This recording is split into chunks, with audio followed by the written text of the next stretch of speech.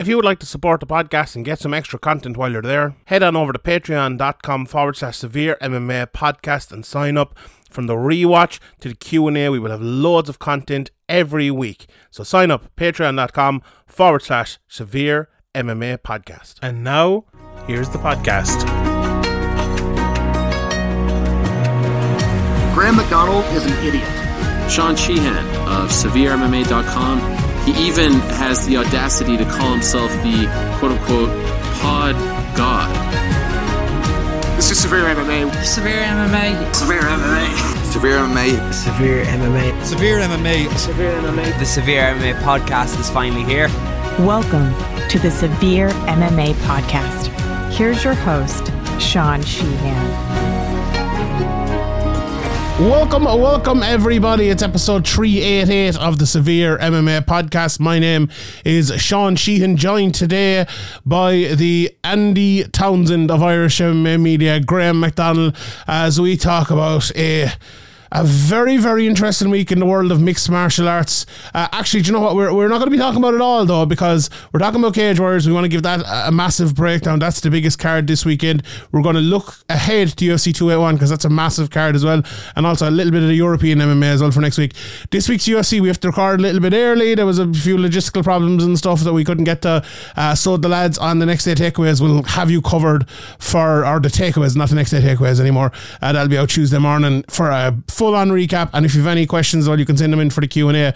But today, we're going to be looking at Cage Warriors, and we're going to be looking at ahead to UFC 281, the massive card as well. But before we get into all of that, we must tell you that this episode of the podcast is brought to you by our very, very good friends over at Manscaped. Did you know what? Manscaped are in Tesco now, and it's absolutely brilliant that they're in Tesco, and all our Irish fans can check them out in there and get 20% off as well over at manscaped.com with free shipping using that promo code SevereMMA. It's just in time for Christmas now. It's not too far away, Graham. Jesus, we're into November now. We're only 6-7 weeks away from Christmas, not too long now, so it's time to get your crotch looking nice.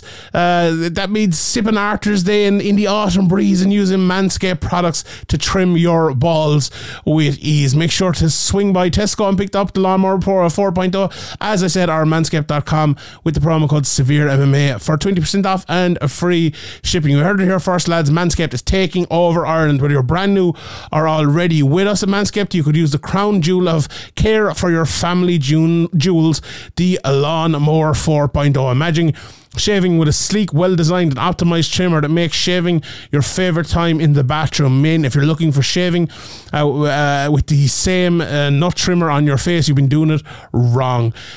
No person wants to end up with pubes in their mouth. Absolutely not. Lawnmower 4.0 trimmer features the proprietary Jesus, I fucked that up badly. The proprietary advanced skin safe technology. I've been saying it for about 2 years now. You think I could fucking say it? It's also waterproof, so you can keep escaping even when the weather changes. Did I mention it's wireless charging as well? It's absolutely brilliant. Electromagnetic induction. Battery lasts even longer, so it's absolutely fantastic. Weed whacker. Ear and nose hair trimmer. I was saying there a couple of weeks ago, I lost mine when I actually found it again today and gave it to my father, so he's absolutely delighted. I should have kept it. His birthday's in a couple of weeks and just gave it to him. I think I gave it to him once already for his birthday. I could have given it to him twice, but sure, look, these things happen.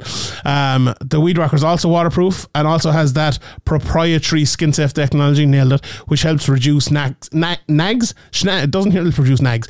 Nicks, snags, tugs in those delicate holes. So make sure to swing by Tesco and pick up these products for yourself, your father, your brother, even your grandpa. Everyone needs a trim, and what better time to start when the leaves are coming off the branch. So go to manscaped.com or head over to Tesco. Well, you can't do it at Tesco, but you could do it at manscaped.com and get 20% off and free shipping with the code SevereMMA. You can have a look at them in Tesco, that's what I said, and then order manscaped.com. So yeah, do that. Stop acting the maggot and get the grip with Manscaped. Now available at Tesco Ireland. Right, Graham, let's get straight into it. Oh Lord Almighty, this Cage Warriors card, we're literally recording this just after it in, so we're still kind of hot and bothered here. I think it was it was one of those cards where the fights were either terrible are brilliant. It felt like this all guy, they were either absolute snoozers and the decisions, or they're absolutely brilliant fights. And you know what? I'll kind of take that rather than a bunch of kind of averagely okay fights.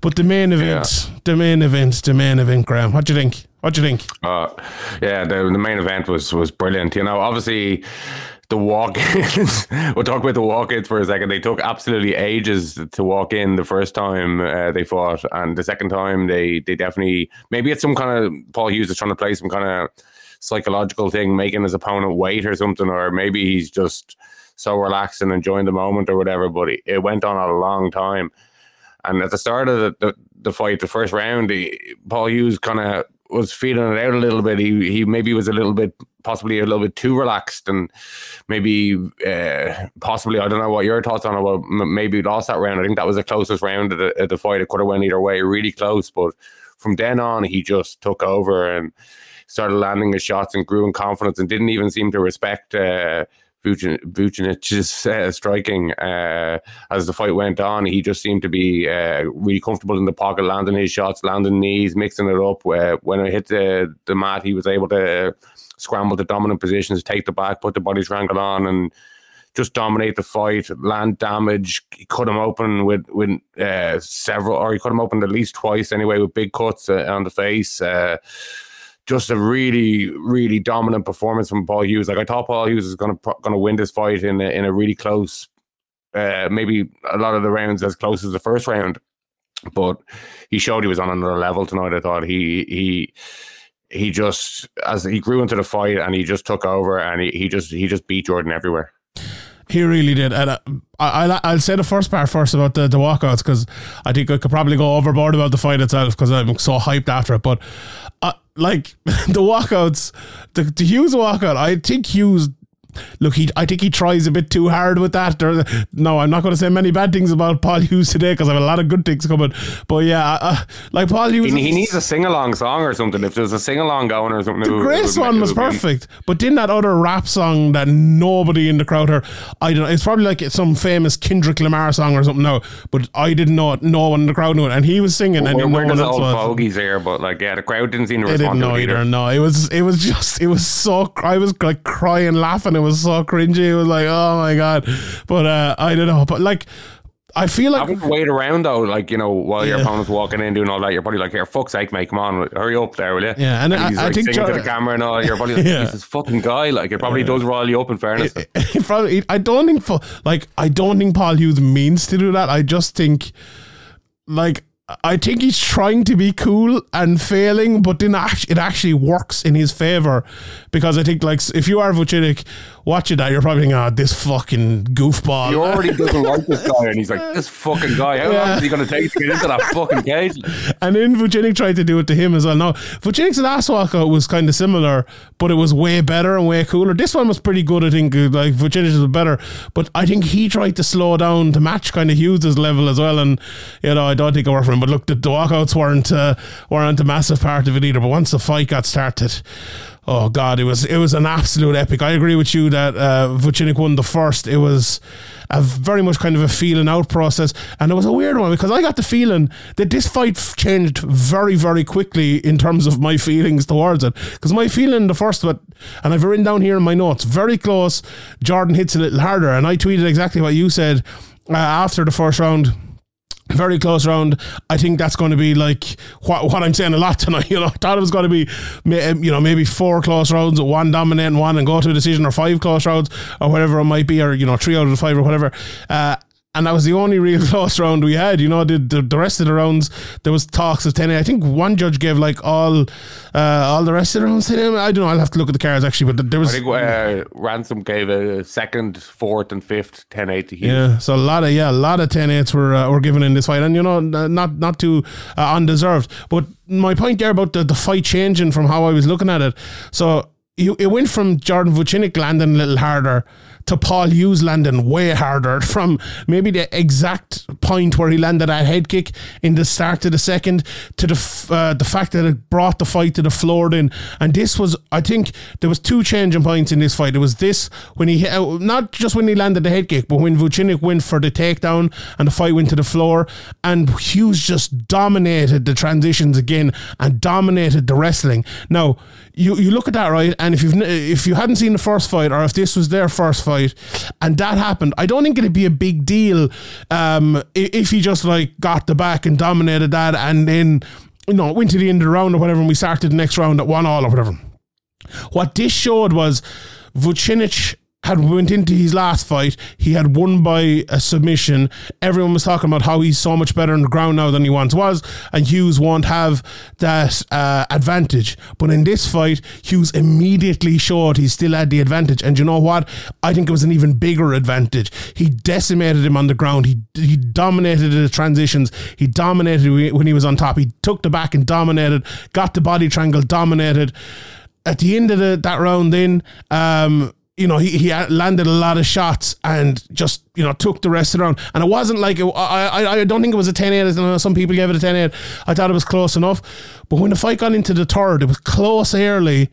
Vucinic was probably landing more, but in the last minute, Hughes landed those big shots again. And even before... in the last 20 seconds. In the last 20 seconds as well. But before that, I thought for the last minute, Hughes landed two lovely jabs. He landed a knee, and then he landed another knee in that last 20 seconds and cut short. I'm not sure if it was the knee or like I think Ian was saying it was a left hook right hand after it as well that he landed, and like that cut. That was a massive change point. So I think the takedown, the transitions in the in the second round, and that last 20 seconds of the third round just really, really changed it. What did you think of that portion of the fight? Like, usually I say maybe am I reading into something too much in terms of the transitions and win on the ground, but I don't think I am. I think it took away a bit of confidence that Jordan had, and I think it gave Hughes even more confidence to say, right, I'm winning this fight, I'm dominating. And then he kind of transitioned that transition into dominating on the feet as well at times and landing those bigger shots. Yeah, like, you know, Jordan had kind of clawed his way back into the fight in the third round in a little bit. If he had a kind of held on to kind of make that a razor close round either way, that you could have given to him and maybe put him on some cards 2-1 up, and then he's in a really good position. But the way the round ended and the way Hughes kind of like cut him open and landed such damaging shots at as you said, the last minute, or especially in the last 20 seconds, I thought. It seemed to swing the fight comfortably towards Hughes, and from then on it just seemed like a foregone conclusion that this decision was going to Hughes, or he was going to finish the fight, which, you know, he didn't really come super close to it any time, but, you know, one big shot after a knockdown or something like that, and maybe he could have got the finish. But, you know, a really really good performance from Hughes. But Vucinic did try his best to kind of make it a close fight. I kind of thought it was going to be, but he just was outmatched way more than I thought he was going to be going into it. And as you said, like, you know, the improvements that Vucinic had made that were talked about, or mainly due to the submission that you mentioned, you know, Hughes has been over in a different camp as well, working on his game. He's improving fight to fight as well. And, you know, there was moments in the fight where he didn't have it all his own way early on, but I think from that the last minute of the third round onwards, he just really came into his own and really showed flow in his and confidence in his all-round game, and he just dominated. And I think if they could have fought all night and he would have continued dominating. And, you know, it's a hard one to take for Jordan, because, you know, he obviously had the real belt and had the win over Paul Hughes in the history books, and, you know, this is a kind of talked about as who's going to sign for the UFC. So this is a hard one to take for him, I think. 100%. Yeah, like they're two top prospects. Make no mistake about that. Whoever won, whoever lost tonight, both of them would still be a good fighter afterwards. And we must say that as well, because like, you know, to the victor goes the spoils. But the person who came out with the loss tonight deserves a lot of credit too. Because it wouldn't be such an exciting win for Paul Hughes if it was, you know, if he did this to anybody, just a normal Cage Warriors fighter or like a Cage Warriors champion who is kind of unproven as being the kind of undisputed champion or undisputed one of the best in the division or one of the best up and comers or whatever. So, you know, if the praise and the excitement that we have for Paul Hughes' performance is because of how good we know Jordan is and how good he's proved himself to be in Cage Warriors. Yeah, without a shadow of a doubt, no doubt about that. Well said. And I think like you look as well at that fight as you know, we talked through the first 3 rounds, and you talked there about the cut and the big knee and the big left hand at the end of the 3rd round. Like, you look at the way that Hughes started landing these shots early in the 4th and early in the 5th, and the effect they had on Vucinic.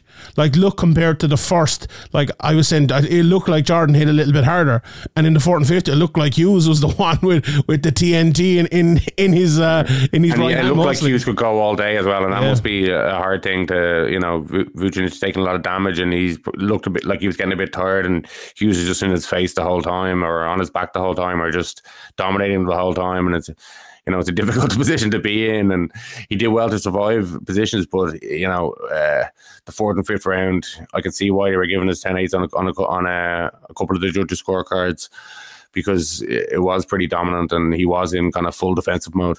It was just a waterfall for poor old Vucinic really in this fight, wasn't it? Because you think about Hughes and like, how would he get tired in this fight? And there was no real opportunity if you look at the whole fight. Now, look, if something had changed, and you know, we know how quickly MMA fights can change, but the way it went, like the end of the winning, getting the takedown in the first, taking the air out of Vucinic, winning in the second, taking the air out of Vucinic after a close first that didn't take too much out of either of them, winning towards the end of the second, then landing the big shots towards the end of the 3rd and cutting him. It's all like downhill waterfall for Jordan Vucinic. Landed loads of demoralising moments as the fight progressed. There was no demoralising moment in the whole fight for Hughes, and that is why he won it. He won the big moments. We always talk about that in other sports, because let's say the game of soccer, it's always like that. Like, if you win a penalty or you don't get a penalty, it's the difference between, you know, 0-0 or 1-0, or maybe 1-0 one way or 1-0 the other way. You could go up the field and score the other way around, you know.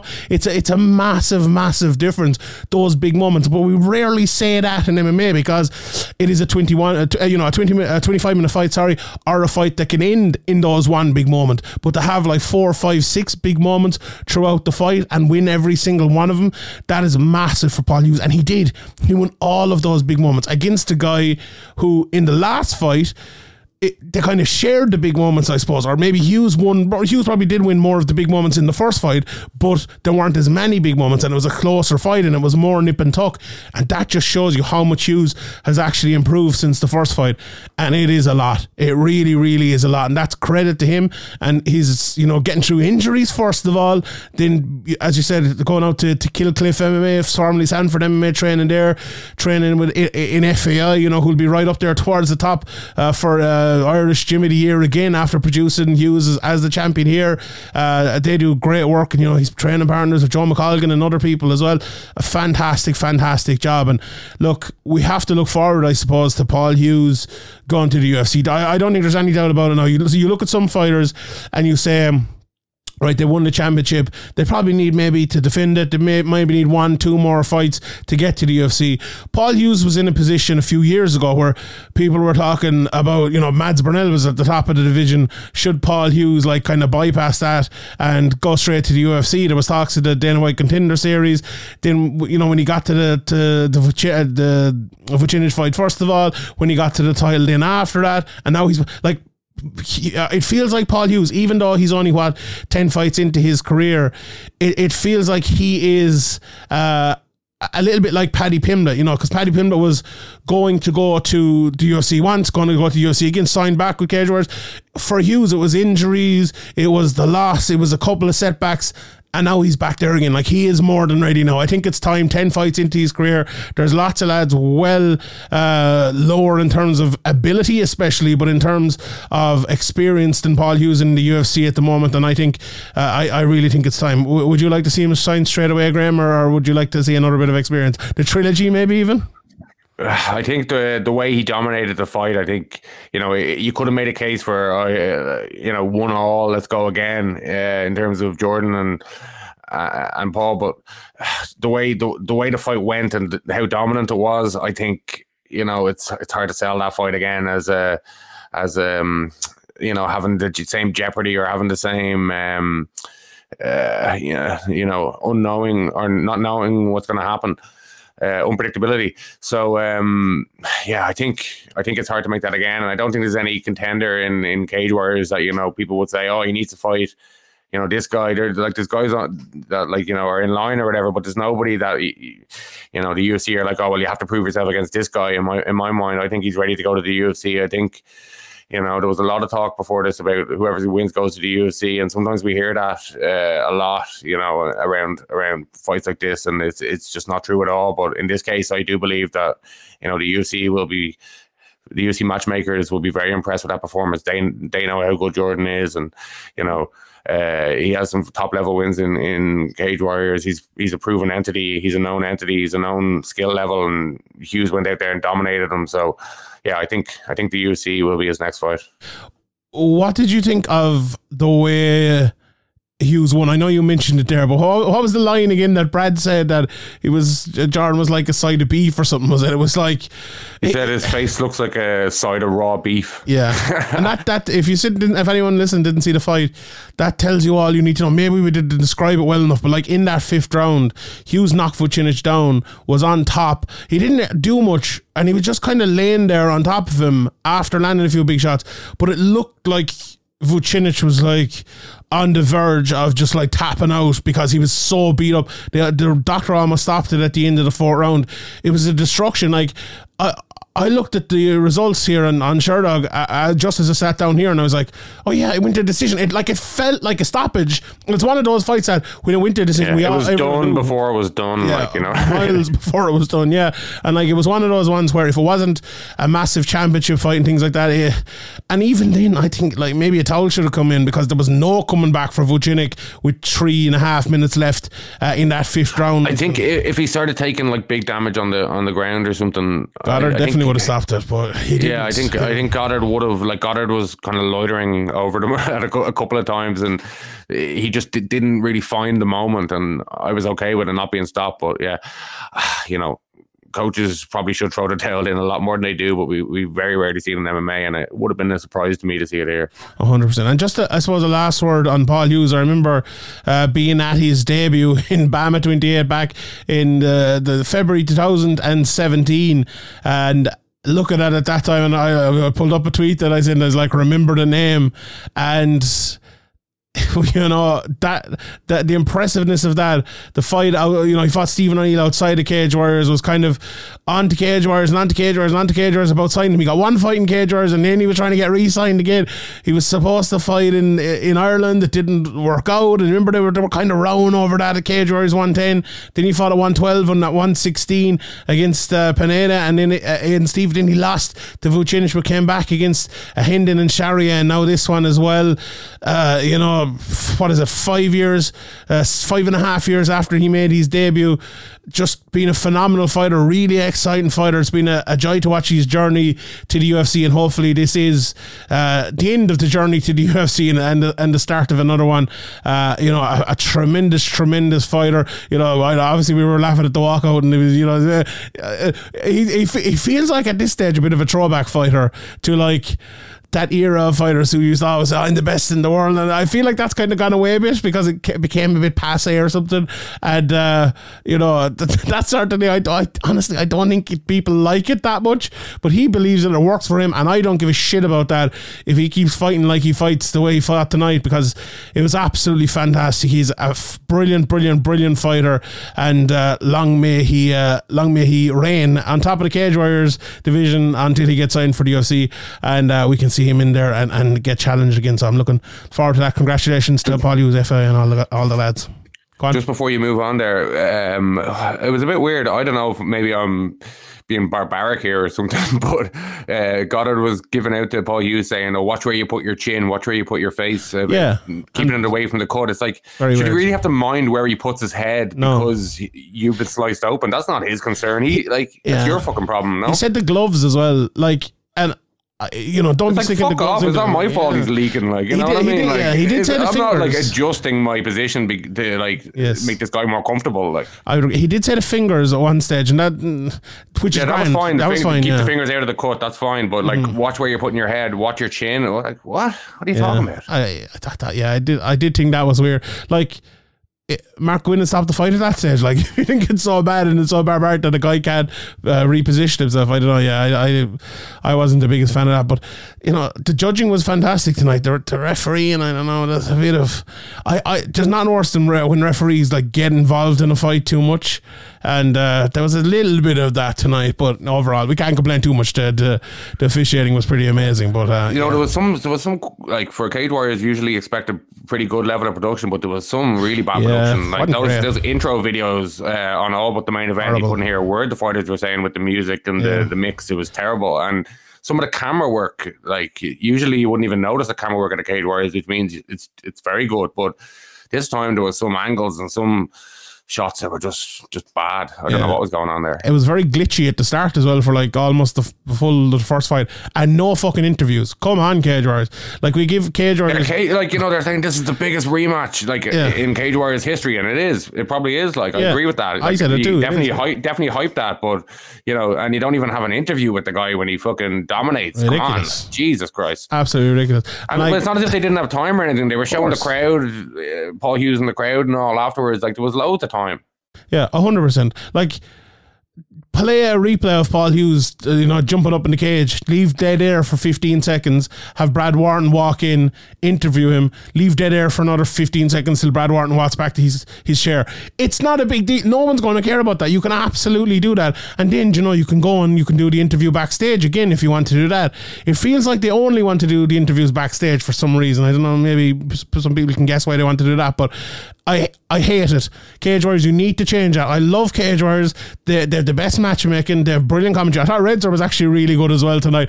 Redzer, I hear the Dublin accent. I'm like, no, here we go. I'm listening to fucking you all week, and Andy, and all the Dublin accents all week, and I have another one. But I thought he was really good. And Brad is always fantastic. But sorry for cutting across you. Sorry for cutting across you, Brad. Sorry for cutting across you, Brad. He only did it once, and he apologised like 3 times. Yeah, to be fair. But oh my God. Again, I'm sorry I cut across you. I'm sorry there, man. I'm so sorry. But come on, Cage Warriors, get it fucking together with the interviews. Like, Caelan Loughran tried also get a new MC as well, if you could. But Caelan Loughran tried to take the fucking mic off the MC because he couldn't get an interview. It's literally becoming laughable at this stage. Like, oh, come on, lads. You do everything so well. And even if you just keep it to like a 1 minute interview, like literally like 2-question interview. Come on. Anyway, let's move on. Talk about a few more of the fights. James Sheehan against Jamie Richardson. Look, a close fight compared to the main event. I think all fights are close fights, but very close. It was one of those fights that round 1 was close. Richardson definitely won round 2, and Sheehan definitely won round 3. I thought Richardson landed the much better shots in round 2. I thought he was hitting harder. To the naked eye, it was probably always a close round, but I don't think so, to be honest. Round 3, the pressure and the takedowns from Sheehan, landed about 40 liver punches with the arm trapped around the back. At the start, I was like, the first couple, I was like, that's a waste of time. But then he landed about 150 of them. I thought it looked like when he had his arm stuck behind his back. I was like, you could see him like making faces and shit. I was like, Jesus, this is actually affecting him here. And I was thinking about it like, Jesus, if you get punched in the exact same spot like 100 times, it probably fucking does really hurt. Like, yeah, Richardson eventually got out, but James Sheehan just held on to him. And he was showing the judges. He was, face, I thought that like, this is damaging me, because I was thinking 100%. Is this damaging, and he kind of confirmed it. So like, you need a better poker face for that. Anyway. 100%. So it all came down to the first round, and really close. It could have gone either way.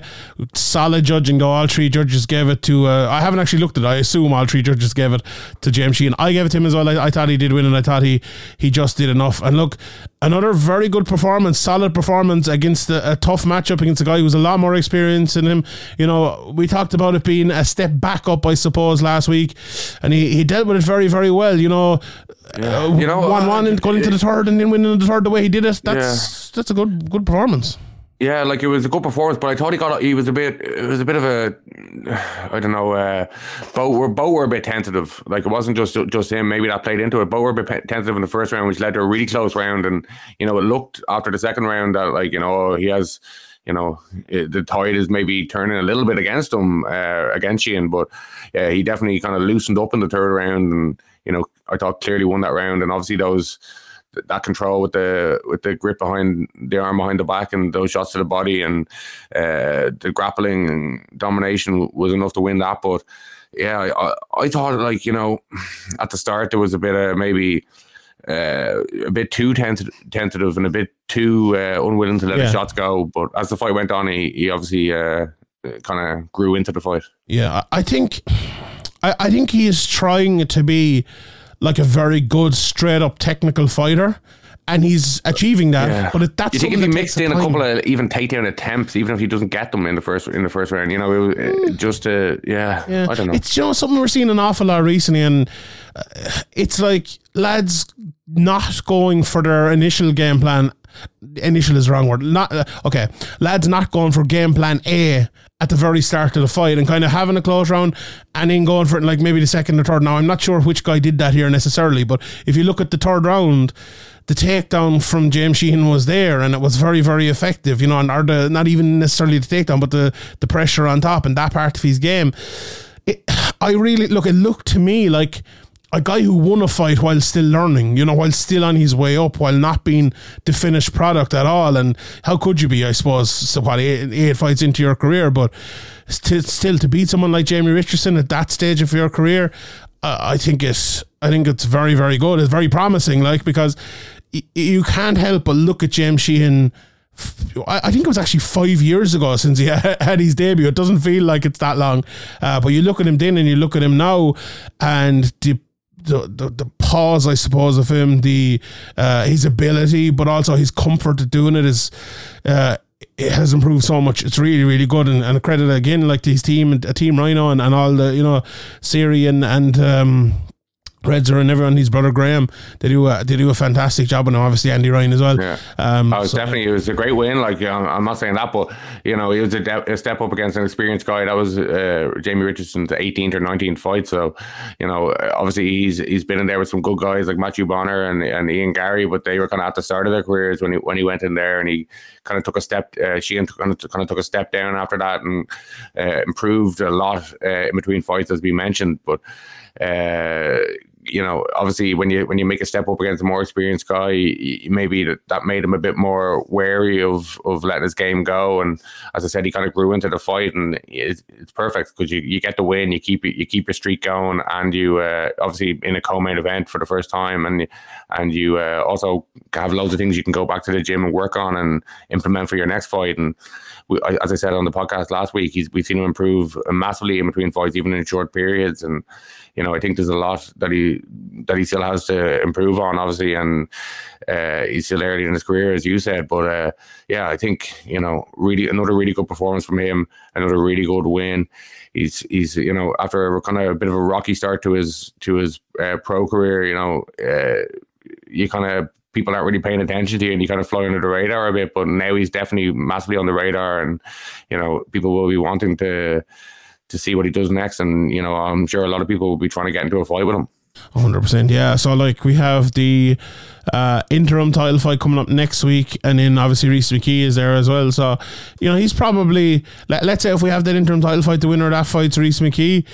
You know, if he has one more fight, he's probably... I don't want to, like, I don't like when Irish guys fight each other ever, really, to be honest, outside of, like, the UFC. But in this case, I think it's better for James to maybe play a little bit slower than jumping into a title shot against Rhys McKee. Yeah, maybe. Yeah, it might be the right way to go, but we'll see anyway.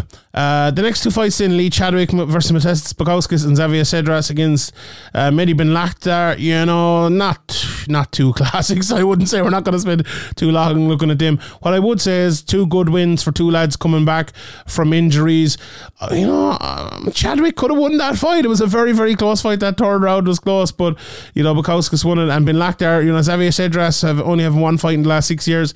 Did very, very well. So look, we'll probably see Mehdi pretty close to the title talk, I suppose, after this. And for Bukauskas, they don't really have a 205 pound division right now, so we'll probably see Cage Warriors maybe sign someone up just to fight him, and we'll see where he goes from there. But yeah, fair play to the two of them boys coming back.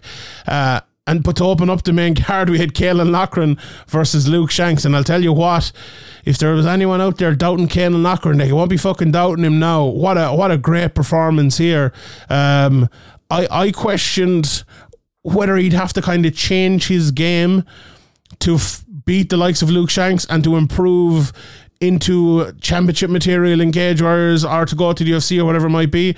And that question has been answered here in that he doesn't have to fucking change it, because he fought with his static, in the middle of the cage, low striking game, and he dominated this fight with it. Looked really, really good. Still at times it looks like he's like wide open to get punched, but somehow he doesn't. And he just he looked I was so thinking that good. during the fight. I'm like, his head is actually massive as well. Like, so it's a bigger target to hit. He'll kill you. Maybe a little bit more head movement work as he goes up the levels, but for the performance on the night, he was absolutely brilliant. Luke Shanks, we've talked about him before, and the level of opponents he's been in there with, and some of the wins on his record, and this is definitely was another step up for Caelan, and he passed the test with flying colours again. That's 3 wins in quick succession in Cage Warriors, really impressively, all finishes. He doesn't seem to want to take the slow road. He's very confident in himself. Luke Shanks is a really big win in the division. There's not much turning back after that. You're in the kind of upper echelon of the Cage Warriors division and title picture after a win over Luke Shanks in such an impressive fashion. So it's kind of hard to stop the train at this stage. I don't think you need to stop it either. Like, if you beat Luke Shanks, usually like at 7-0 after kind of only really having 3 or 4 high level fights, fighting guys with negative records at the very start of your career. Fair enough. Like, you're getting a payday, you're getting experience, and he had some good wins at amateur as well against guys who had a lot of fights as well. So it wasn't as if he just done that throughout his amateur career or start of his pro career. So yeah, people criticized him about that in the past, but it's very hard to criticize him now. You may not like him. Some people seem to not like him or whatever, but maybe that's because he's brash and confident and kind of says what he thinks, and that rubs some people the wrong way. But as long as you're going out there and putting performances on like that, and people can't really say much, and the title obviously would be the title shot next would be what he'd want, but it's hard to deny him. Cage Warriors, are they going to put on that Irish show? If they are, a title shot on it, that would make a lot of sense. Yeah, I would agree. Hopefully they will put it on, but you never know. I really like the way Caelan Loughran talks and fights. It just feels like... Yeah, no, I do too, but that kind of brash attitude does kind of rub some people the wrong way. As we both know, Graham. I would say. It's an Irish thing. It is an Irish thing. You don't understand if you lived here. I thought you were going to say the big northern head in him as well there. He's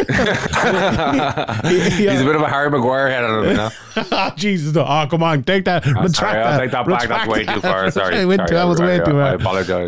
He also walked out the fucking ooh-ah up the Ra, which was like hilarious, but like also like, oh, is he gonna get in trouble? So it's like, are the mainstream media gonna get the fucking gonna get winded at him? They probably won't, because they refuse to pay any attention to it. So. Yeah, it'd be grand. But look, the performance was really good. He spoke to Ian during the week. I love watching these interviews. They're absolutely fantastic, and Ian did a great job with it over on the Severe MMA YouTube.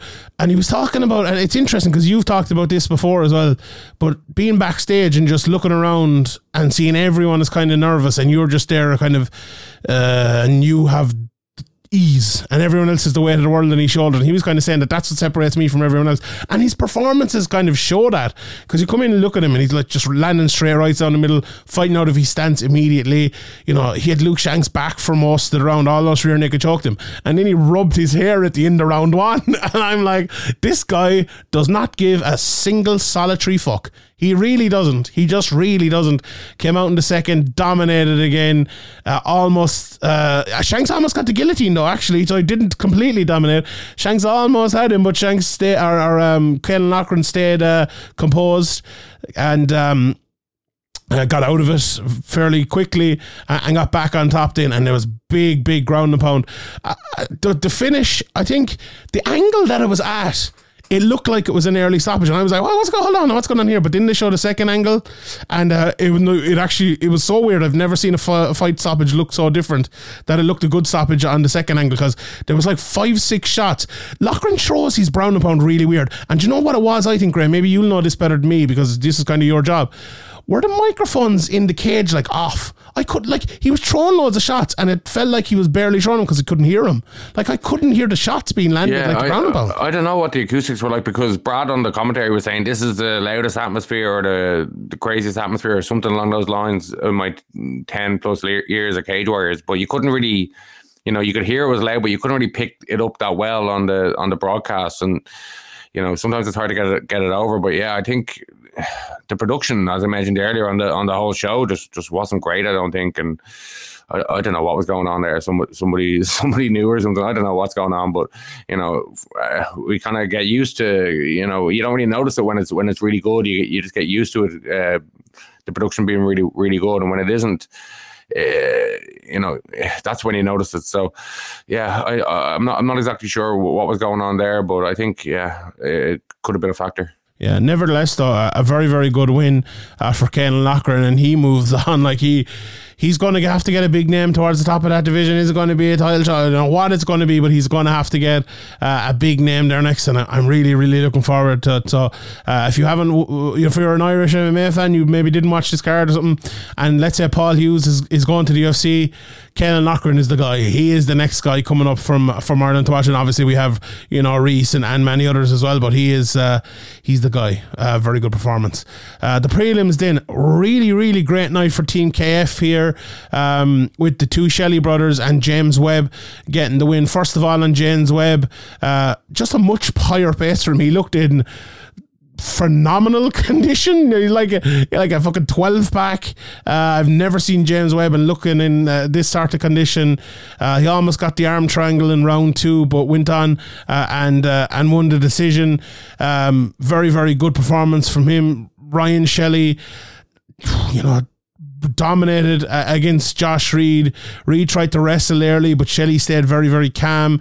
There was a bit of striking. Reed went fighting kind of for a takedown. Again, calm from Shelley, but he got on top, got the back, rear naked choked out Josh Reed in the first round. You know, for a guy who is known as, I suppose, a stand-up fighter, a taekwondo guy. I really love the two Shelley brothers, their transitions. I think Ryan Shelley's even better than Adam, with all due respect to the both lads. I love his transitions. I love his ability to kind of stop the takedown and land on top, and he did that a couple of times here. Very, very good. And then Adam, when you talk about the Shelley brothers there, I think you're right. Ryan's jiu-jitsu and grappling looks more developed. I think Adam looked a little bit unsure. Yes. But there was a couple of times where he could have put the hooks in maybe and taken the back, but he just kind of hesitated or didn't want to do it.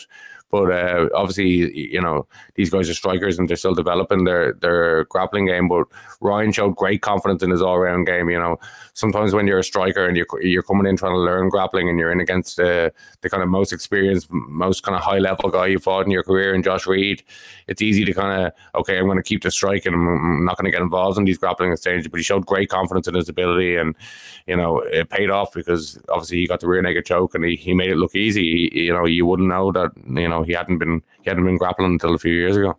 100%, yeah, and it was a very good performance, and you know, he moves on in that division as well. A very close fight, obviously, the last time, but stays undefeated and gets I suppose, up towards the title there as well. And then Adam Shelley, as you said, a bit scrappy.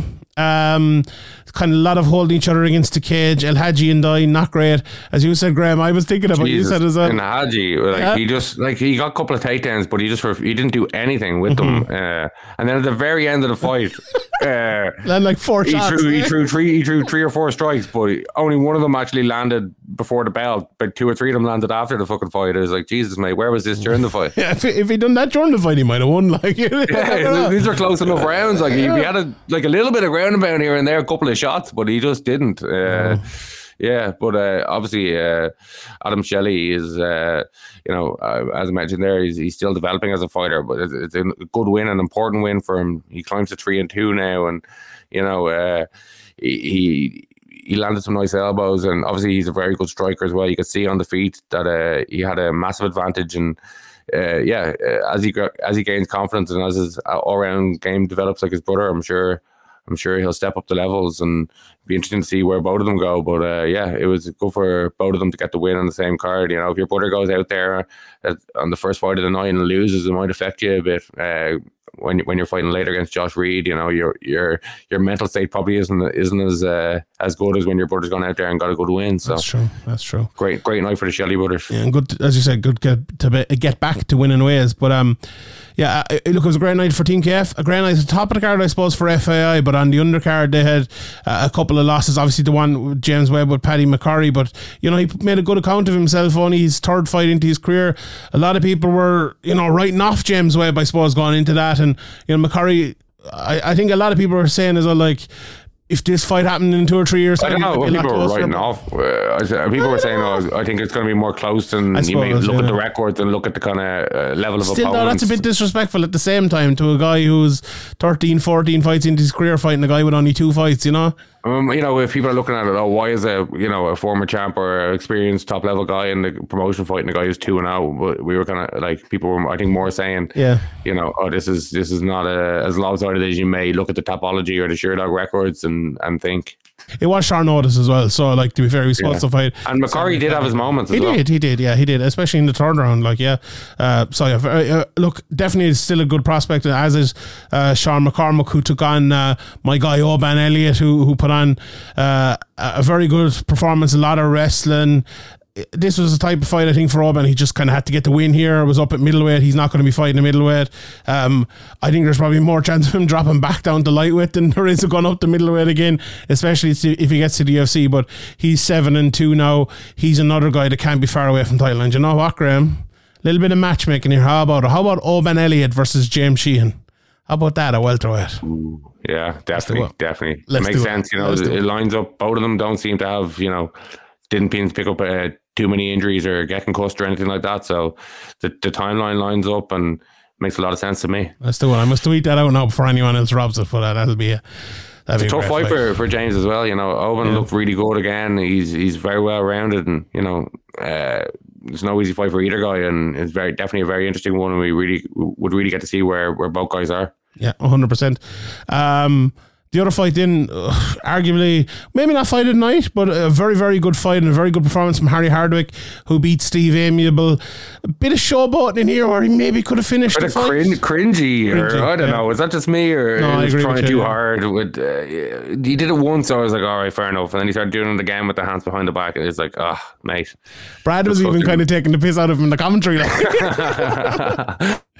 Yeah, but look, a very, very good fight. And I think the best performance of Harry Hardwick's career that I've seen. He's kind of not to go full Sean Grandy here or anything, but he was kind of living in the shadow of his brother, I suppose, for a while there recently after he became the champion. Yeah. But he could Amiable, at the start of the first round, he was landing a few shots. It looked like he was landing some pretty powerful shots, but Harry Hardwick just kind of overwhelmed him and took over the fight. He overcame a little bit of adversity there, but then in the end, Amiable showed kind of great determination or great will to not get put away. He was in a lot of trouble a lot of times, and as you kind of hinted at there, maybe if he had not been playing up to the crowd or showboating or whatever, he may have been able to get the finish at a couple of stages. But yeah, Amiable didn't want to go away, so maybe he wouldn't have. But going forward, you don't want to.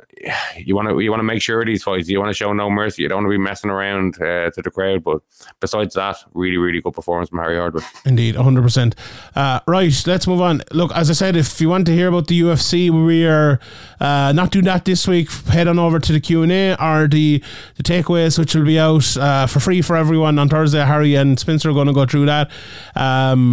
But we're going to look ahead to next week's UFC. Next week's Cage Warriors, first of all. Cage Warriors 146 that we're on Cage Warriors. I'll have a preview coming out for this over in Sherdog, and I'm sure we'll be talking about it more. But a lot of very, very, very good prospects for this. Let me just run through a few on the way up. Adam Cullen and Luke Riley, both out of Paddy Pimblett's gym. Next Generation over in Liverpool. Cullen 5-0, Luke Riley 4-0. I think Luke Riley is very, very good. So definitely keep an eye out for both of them. Aaron Abbey as well at 125.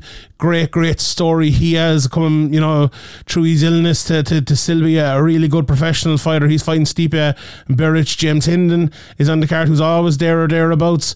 In the title picture, he's 6-2 and he's 2 losses were to Hughes and Vucinic. So he can't be too far away, especially if one or both of them goes to the UFC. Same can be said for Samuel Bark.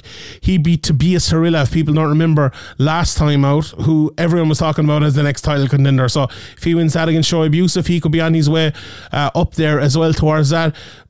Everyone knows I'm a massive fan of Manny Akpan. He's fighting Dean Truman. Big step up there at 145. That's a great fight altogether. I love that. Lucas Capera, who fought the champ at 155 last time out, he's fighting Aaron Johnson this time as well. Adam Wilson versus Reese McHugh, a few more fights as well on it. But the top 2 fights, the 185 pound middleweight title is on the line in the main event.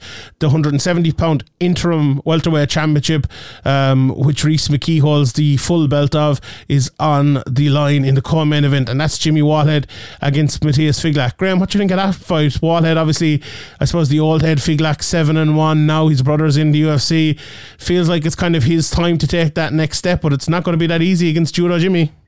Yeah, Jimmy's a really experienced guy. He's fought all over the place against everybody for how long has he been fighting for? Since 2005. That's a long time to be in the game. He's 38.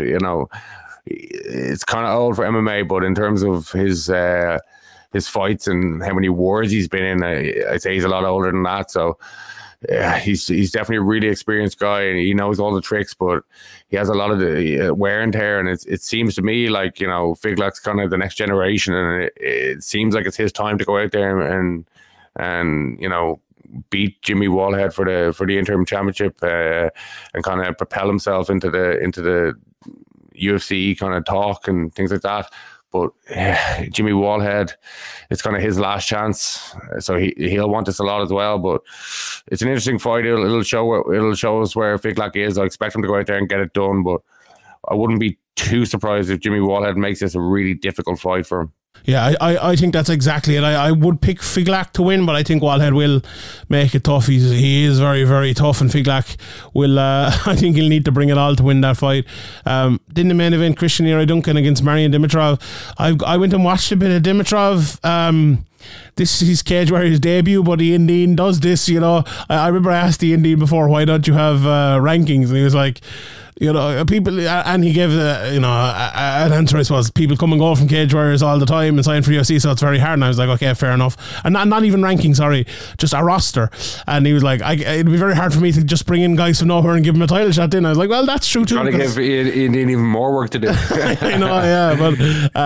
Dimitrov, look, he did it with Matthias Frederick against James Webb, and he's doing it again now at 185. Dimitrov is very good. He hits hard. He can wrestle.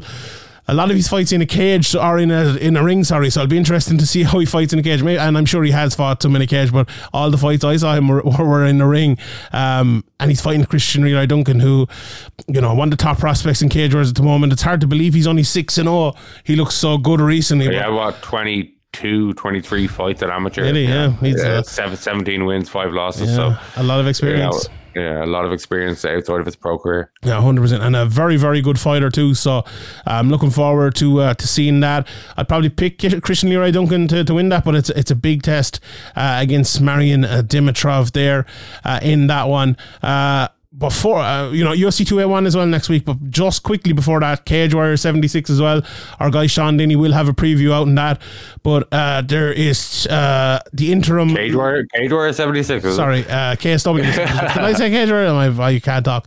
KSW. Sebastian Rakowski, I probably pronounced that wrong, against Saladin Parnasse in the main event. Very, very good. Tom Breeze is on the card against Paul Paulak, and our very own Henry Fadipa is on the card as well against Alex Omzinowski, whose name I fucked up there because I don't have Sean Denny's pronunciations, which he sends to me here as well. So very, very interesting card there, and I'm looking forward to seeing that one. Adrian Bartkovsky is also on that 12-0 Uber prospect coming up at welterweight. He could be next in line for the belt vacated by Soldic if he wins that. So interested, and I'm sure we'll be talking about that in the Chasing Pack. And actually, we're going to have Sean Denny on the next episode of the Chasing Pack as well for an Eastern European segment. So look out for that. Shawnee does absolutely great work along with Ian and Andy and Harry and the rest of the lads for Severe MMA as well. So fair play to everyone there. Right, Graham, UFC 281. Finally, let's talk about it here for the next 10 minutes. So we will obviously have the big preview coming out during the week. Harry Williams, Harry Powell, one of the best guys in the world at breaking down these cards, along with Ian, who does a fantastic job hosting and breaking down himself, as well as Spencer, who tells the stories very well, and sometimes I jump in as well. So check that out in our YouTube channel on Thursday evening. It usually comes out. So 2 title fights here, Graham, middleweight title and 115-pound title, probably the 2 most boring champions in the UFC at the moment. In those 2 title fights, Alex Pereira versus Israel Adesanya. Are you buying the Wolf tickets, Graham? Is it going to be a good fight? Is it going to be exciting? Or is it going to be another Adesanya Borefest? It's probably going to be, it's probably not going to be very exciting, but there is, if Adesanya is to win, it's probably not going to be very exciting, but there is a small chance, higher than anybody else I think he's fought in the UFC, chance that he gets knocked out here. Having been knocked out before by this guy is a mental thing. I know it's a different sport, but it's definitely going to play on your mind, and they've lost to him as well by decision, I believe. Correct me if I'm wrong.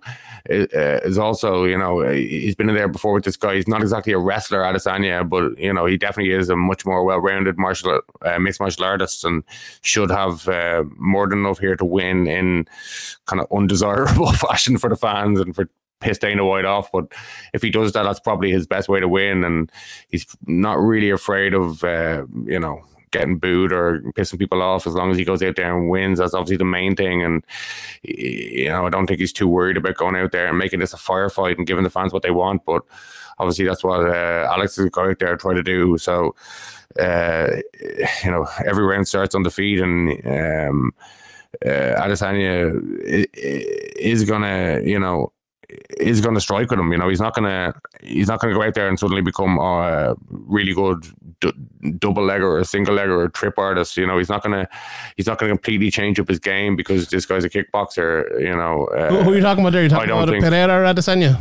I think Adesanya could wrestle. I think it's a very high possibility. He might mix it in, but I don't think he's going to go out there and just try to wrestle him. There's going to be striking exchanges. It's not going to be Alex Pereira in an Adesanya fight. Striking exchanges.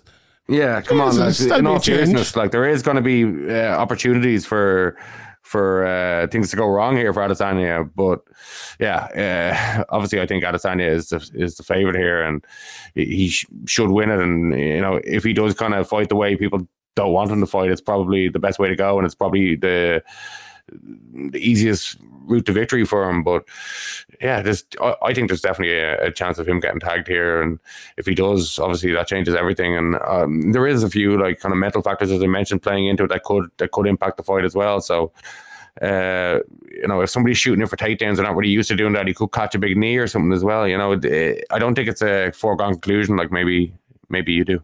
I don't necessarily think it's a foregone conclusion, right? What I think here is there a chance that Alex Pereira in a fight with Israel Adesanya can come in and knock him out with a big shot? Yes, we've seen that in a kickboxing bout. Do you know who knows that? Israel Adesanya. And Israel Adesanya fights so safe in all his fights to avoid guys like Jared Cannonier that he'll put on like a really boring fight. You think he's going to go in and have any exchanges with Alex Pereira knowing he has the power to knock him out? Not a hope. Like, there's no way that... Well, he's going to have to, if he's going to win the fight. He's going to have to... He's going to have to throw punches or kicks. Does he? Did you watch the Yoel Romero fight? Come on, in all seriousness, I know he didn't. No, he don't. I'm deadly serious. Like, that is Israel Adesanya's MO. You have to step in and like take at least some risk at some stage. Tell that to Izzy, Graham. You watch these fights, but he don't. I'm actually not joking. Like I know what you're saying, but you're going a bit over the top. Yeah. I don't think I am. Like I genuinely don't think I am. Like, he kicks the leg from the outside and throws a few safe jabs on the outside and doesn't do anything. Like, and do you know what? Are there safe jabs against Alex Pereira here? Maybe, but now to play devil's advocate to my own point. I actually think he should fight like that against Pereira. Like, he should fight like that against Yoel Romero as well. It's the Marvin Vettori fights, the Jared Cannonier fights that I have the problem with when he fights like that, because like there's so much more in there, and he's just like putting on these boring displays and he's telling everyone he's this fucking killer and he's gonna be the biggest star in the world. You're not going to be a star fighting like that against Cannonier. Now against Pereira, no problem. If you want to kickbox with him and stay on the outside and kick the knee 48 times and win 50-45 and everyone boos you out of the building, no problem, because like I'm not going in there advocating for a guy getting knocked out or putting his body on the line. Was there not a similar thing years ago with GSP where he took the safest route and was in boring fights because he didn't want to take damage to the head, and people were saying it was smart, and now with Adesanya it's just fucking boring. I know people called some boring. People were calling GSP boring, but GSP was like, widely applauded and celebrated most of his career. As GSP had the Canada thing as well behind him, though. Like, he had, like, it's different for, not necessarily McGregor, because there's,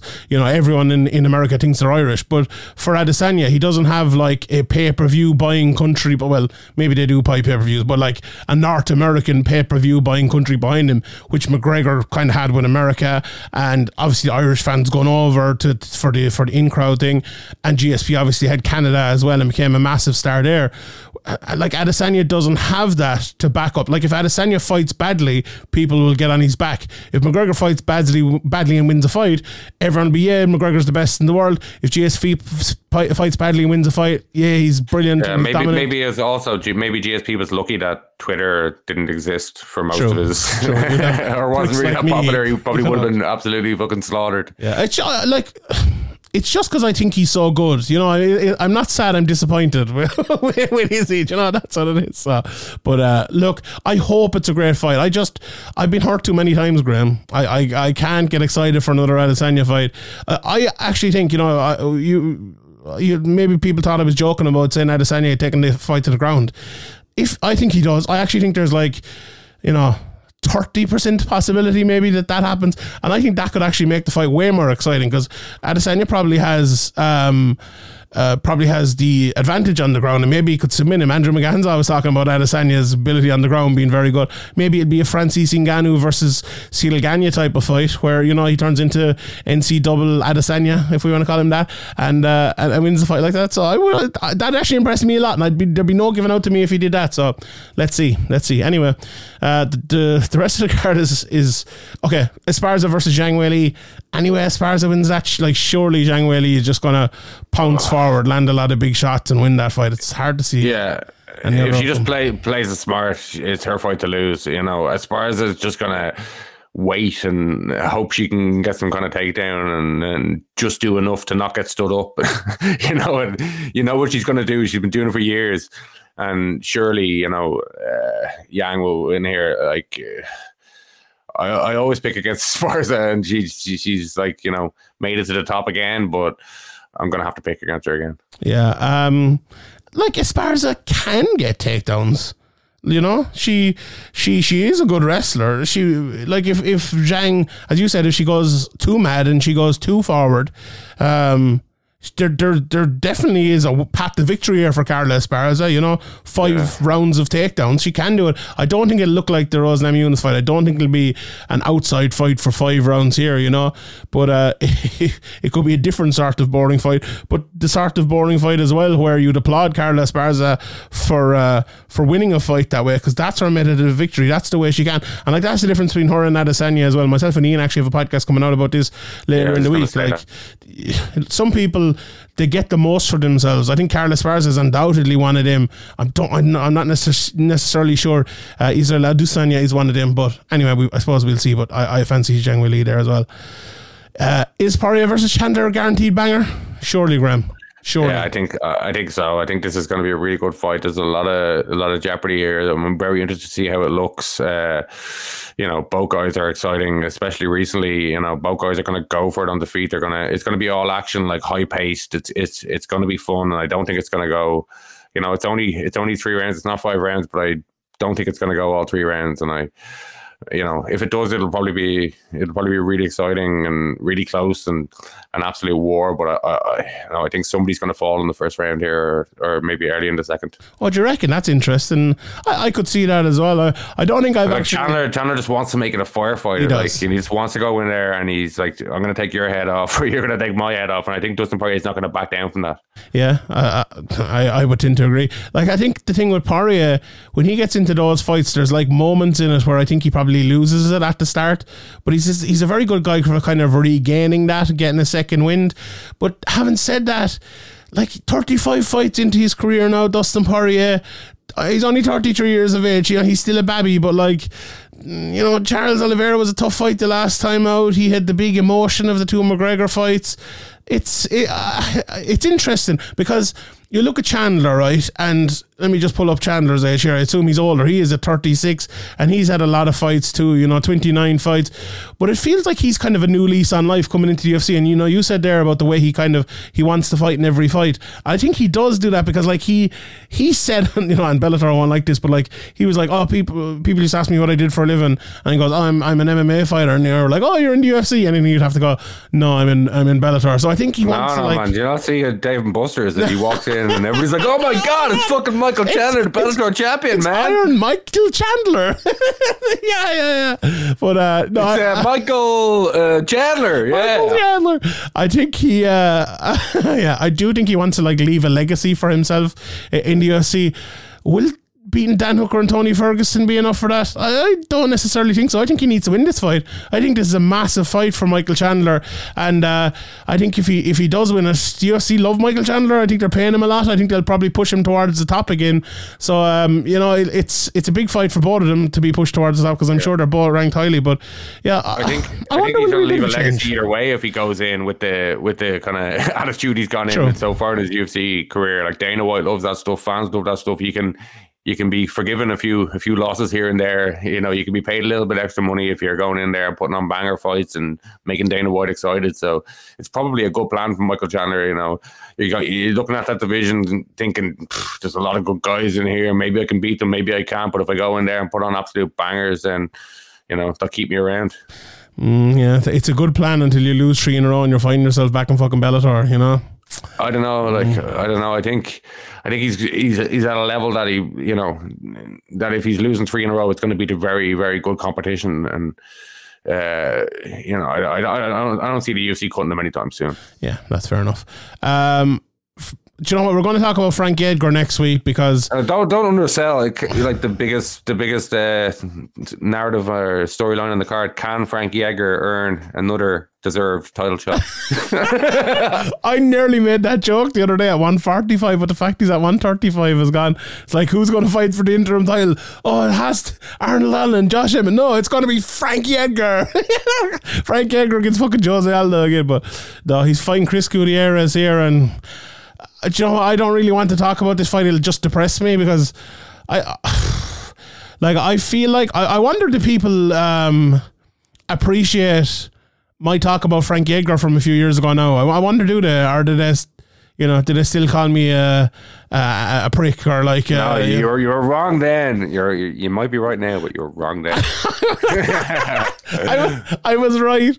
He went on to earn title shots, Sean. Look at the history books. He went on to prove me right. Oh, he didn't go on to prove me right, but like, yeah, I don't know. Look, we'll talk about it next week anyway with Frankie, because it's one way or another. It's going to be, something is going to happen. But anyway, so the rest of the card is pretty good. Why did I say Dan Hughes? Who's Dan Hughes? Dan Hooker against Claudio Puelles. Hinata Maikano against Brad Riddell. That's a good fight. Dominic Reyes against Ryan Spann. It's a banger. Ryan Spann hits pretty hard. Can he knock out Dominic Reyes? If Dominic Reyes doesn't win that, he'd probably be winning the £1 million in PFL next year, which is like, I'd be throwing that fight if I was better off outside in PFL doing that. It would be a bit of crack. Oh, Meatball Molly's on this card as well against Aaron Blanchfield. That's a tough fight. Difficult matchup. Very difficult matchup for her.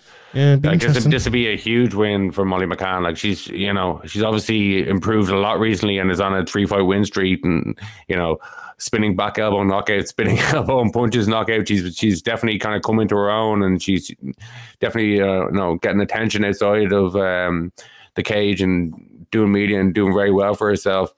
And if she can go out there and beat Aaron Blanchfield, then she's definitely put herself in the title talk. But this is just a big step up. This is a very difficult matchup for her.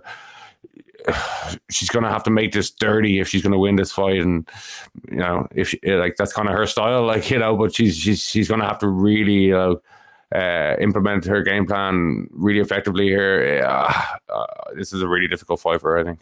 Indeed. I would tend to agree. So yeah, look, pretty good card there. Karolina Kowalkiewicz on it as well, and a few more. So obviously, as I said, we'll be breaking it down in greater detail later in the week. Right, we leave it at that.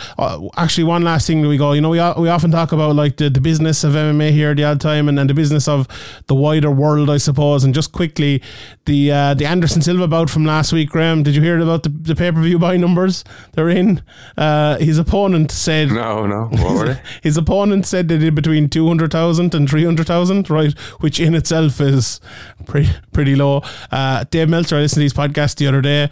Sorry, before you go on, how much was the pay-per-view to pay? How much did it cost? I'm not sure actually. I think it was 20 quid on Fight TV. But maybe it was more in America. But I don't know. I got it free one from Fight, so I didn't pay for it. But so it was on TV pay-per-view and Fight over in America. Dave Meltzer said it did 30,000 on TV. And he said it did like about half the numbers of what Mr. Paul said it did. So, somewhere between 100, let's say 150,000 pay-per-view buys, which is not great. So we've talked before about Jake Paul being a busted flush, despite everyone. Do we know the story with is Anderson Silva on guaranteed money there, or is I hope so, because if he's not, everyone giving out to me last week saying Jake Paul's talking, we're gonna do 1 million buys and you're gonna make all this money, and hopefully that's not what happened. You end up home taking 10 bob. Yeah, I don't know. I hope he is on guaranteed money. That's all I'll say about it. But yeah, the thing here as well on the MMA side of it, I wonder, does it make Nathan Diaz think what's next? Because if he goes into this, it's going to be pay-per-view numbers that he's after. Nate Diaz won't be doing anything for non-guaranteed money anyway. I'll tell you that much. Do you not think so? Do you not think Nate Diaz will try to back his own pay-per-view numbers and try to make money that way? I think unless he's getting a sizable, very sizable upfront or turning up fee, he won't be doing anything. Obviously he'll want pay-per-view buys on top, but Nate Diaz is a tough negotiator. We've seen it with the UFC. We've seen he's willing to stick to what he believes he's worth, and people may think from the way the Diaz brothers speak, or that maybe they're a bit stupid or something. But in terms of the business of fighting, they've been a lot smarter than 99% of the fighters. Yeah. I think it's really his only option at the moment. I think he kind of has to do it, and I think it will happen. But I don't think they're making massive money off of that. Although the way the UFC pay, they're probably. I'm sure. Is there not some bare knuckle oligarch promotion somewhere or something that you can make a load of money off. Maybe Eagle FC seems to be gone now. Like Eagle FC were doing loads of. And also, I don't think Khabib would be signing Nathan Diaz, but anyway, they were paying loads of money, and they're kind of gone as well. So maybe that's to do with obviously the war and things. But yeah, they're not just. It's funny, like people advocate all the time for likes of Nathan Diaz and Francis Ngannou to like leave the UFC. Like where are these options, lads, of people making a lot of money? I'm not sure they exist. I also think now you can just like forget about. Well, I'm sure McGregor World Series of Fighting would love Nate Diaz, but I don't know how much of a good move that would be for him. Yeah, I agree. So it's interesting. But we'll keep an eye on this sort of thing, and we will talk about it, I suppose, moving forward. Again, the business of MMA is always one which is interesting. Coming up as well, like how far we can't be too far out, I suppose, from the UFC renegotiating their TV deals. Probably a couple of years. WWE and AEW as well will have theirs as well in terms of the weekly sports entertainment sort of thing. So to keep an eye on all of them is a very wise thing to do, I suppose, if you're to keep an eye on the business of MMA. DAZN as well, the World Series of Fighting, PFL signed with DAZN. That's something we're going to talk about on the Chasing Pack, obviously. But that's having said all of this, it's becoming dearer and dearer to be a fucking consumer of MMA. You need a VPN, first of all, if you want to watch Bellator. You're going to have to pay for DAZN if you want to watch PFL. The UFC doing pay-per-views here now, and forget about it if you're in America. You're paying hand and fucking foot, or in Canada and other places as well. It's becoming very, very... One Championship as well. They're charging pay-per-views and all of that. So it's a difficult and expensive time. Just BT is very expensive. At this stage, you wouldn't really blame people for using streams, would you? You wouldn't, Graham. You wouldn't, in fairness. Sure. Or ordinary decent criminals, Ordinary decent criminals. In fairness, a bit of blue collar crime never hurt anyone. Is that blue collar crime? Is that the right one? That's fucking illegal. It's fucking illegal. Indeed it is. Indeed. Dana White. Well, actually, I put it into this podcast now. I put into next week's podcast the Dana White sting we have with him saying like, you hacked into our website and now you look like terrorists. He said the website look like terrorists. It wasn't the website hacked in by like a 13-year-old. Something like that. I can't even remember. Absolutely hilarious. But anyway, we leave it there. We won't do our soccer chat this week, but we have an hour-long soccer chat with Ken Early. I know a lot of people know Ken, obviously from the Second Captains podcast, probably the biggest football podcast in the world, or one of them anyway. Absolutely brilliant stuff out of Ken. We talked about Man United. The best football podcast in the world. Anyway. Oh, without a shadow of a doubt. They talk about GEA and everything as well. So if you're not signed up to that, definitely do that. But yeah, they don't talk about MMA though. No, not about MMA. We asked them about that as well, and yeah, I was just looking to get myself booked on the podcast, Graham. To be honest, that's what I was asking him. But no, yeah, we talked about Haaland. We talked about Liverpool's downfall and Man United winning the league and the World Cup as well. So it's all brilliant. So check that out, and there's loads more stuff coming to Patreon as well over the next while. If you'd sign up there on patreon.com/Severe MMA Podcast, hit the subscribe button here wherever you're listening to this. Our YouTube has absolutely grown massively. Some great work from all the lads over the last while. Thank you to everyone for supporting that, and please continue to support it further. At SevereMay.com on Instagram, at SevereMayPod on Twitter, at SevereMaysGraham, at Sean Sheehan BA is me, and you can find all of our good work right there. Thank you to everyone for listening. You're a great bunch of lads, and we let you go with Graham's quote for the week. Graham. I'll see you in heaven if you make the list. Yeah. We'll see you next Sunday. Good luck.